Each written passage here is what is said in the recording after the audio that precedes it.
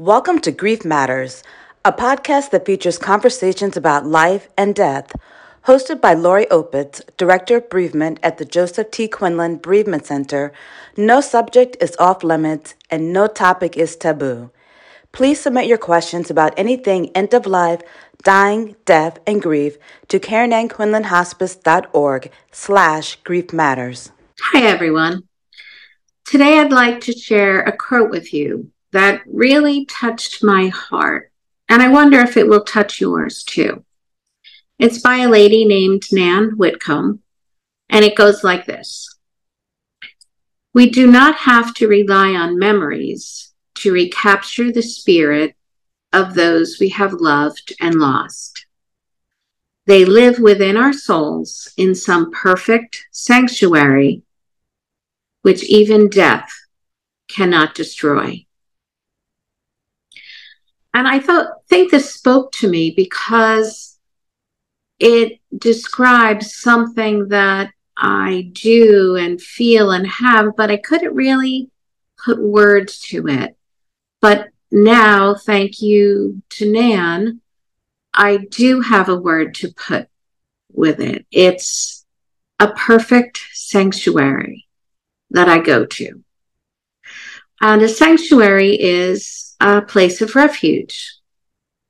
And my dad's 10-year death anniversary passed a few days ago.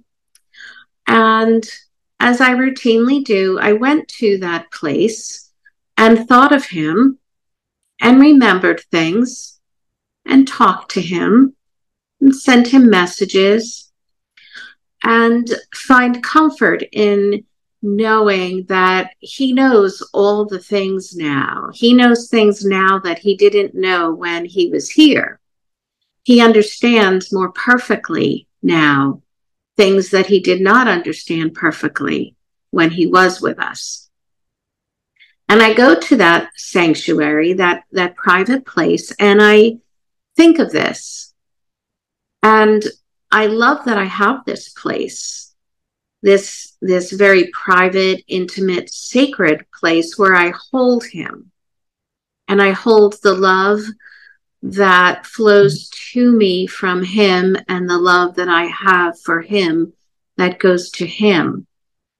And sometimes my mom and my sisters and my kids and husband and family will talk about him and tell fun memories. And laugh and tell stories that maybe we hadn't known or hadn't heard before. And it's nice to share that. But other times, I really just like to have my private sanctuary to go to share just him and I together in that place. And I wonder if you have that private sanctuary for yourself, between you and your loved one. Is that a place that you can go to? And if you don't, can you create that for yourself? I invite you to consider it. You might already have it, as I did, but didn't have a name for it or weren't able to define it as such. But it really is comforting and soothing and healing to know you can turn to that private place and feel them and hear them and see them in your mind's eye and through the love of your heart. I'd love to hear what your thoughts are on private sanctuaries and if you have one and how it works, and any other ideas you might want to share with me regarding this.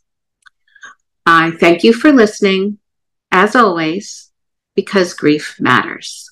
If you would like more information on any grief or bereavement issues, including options for counseling, please feel free to call us at the Joseph T. Quinlan Bereavement Center at 973-948-2283, or you can contact us online at copewithgrief.org.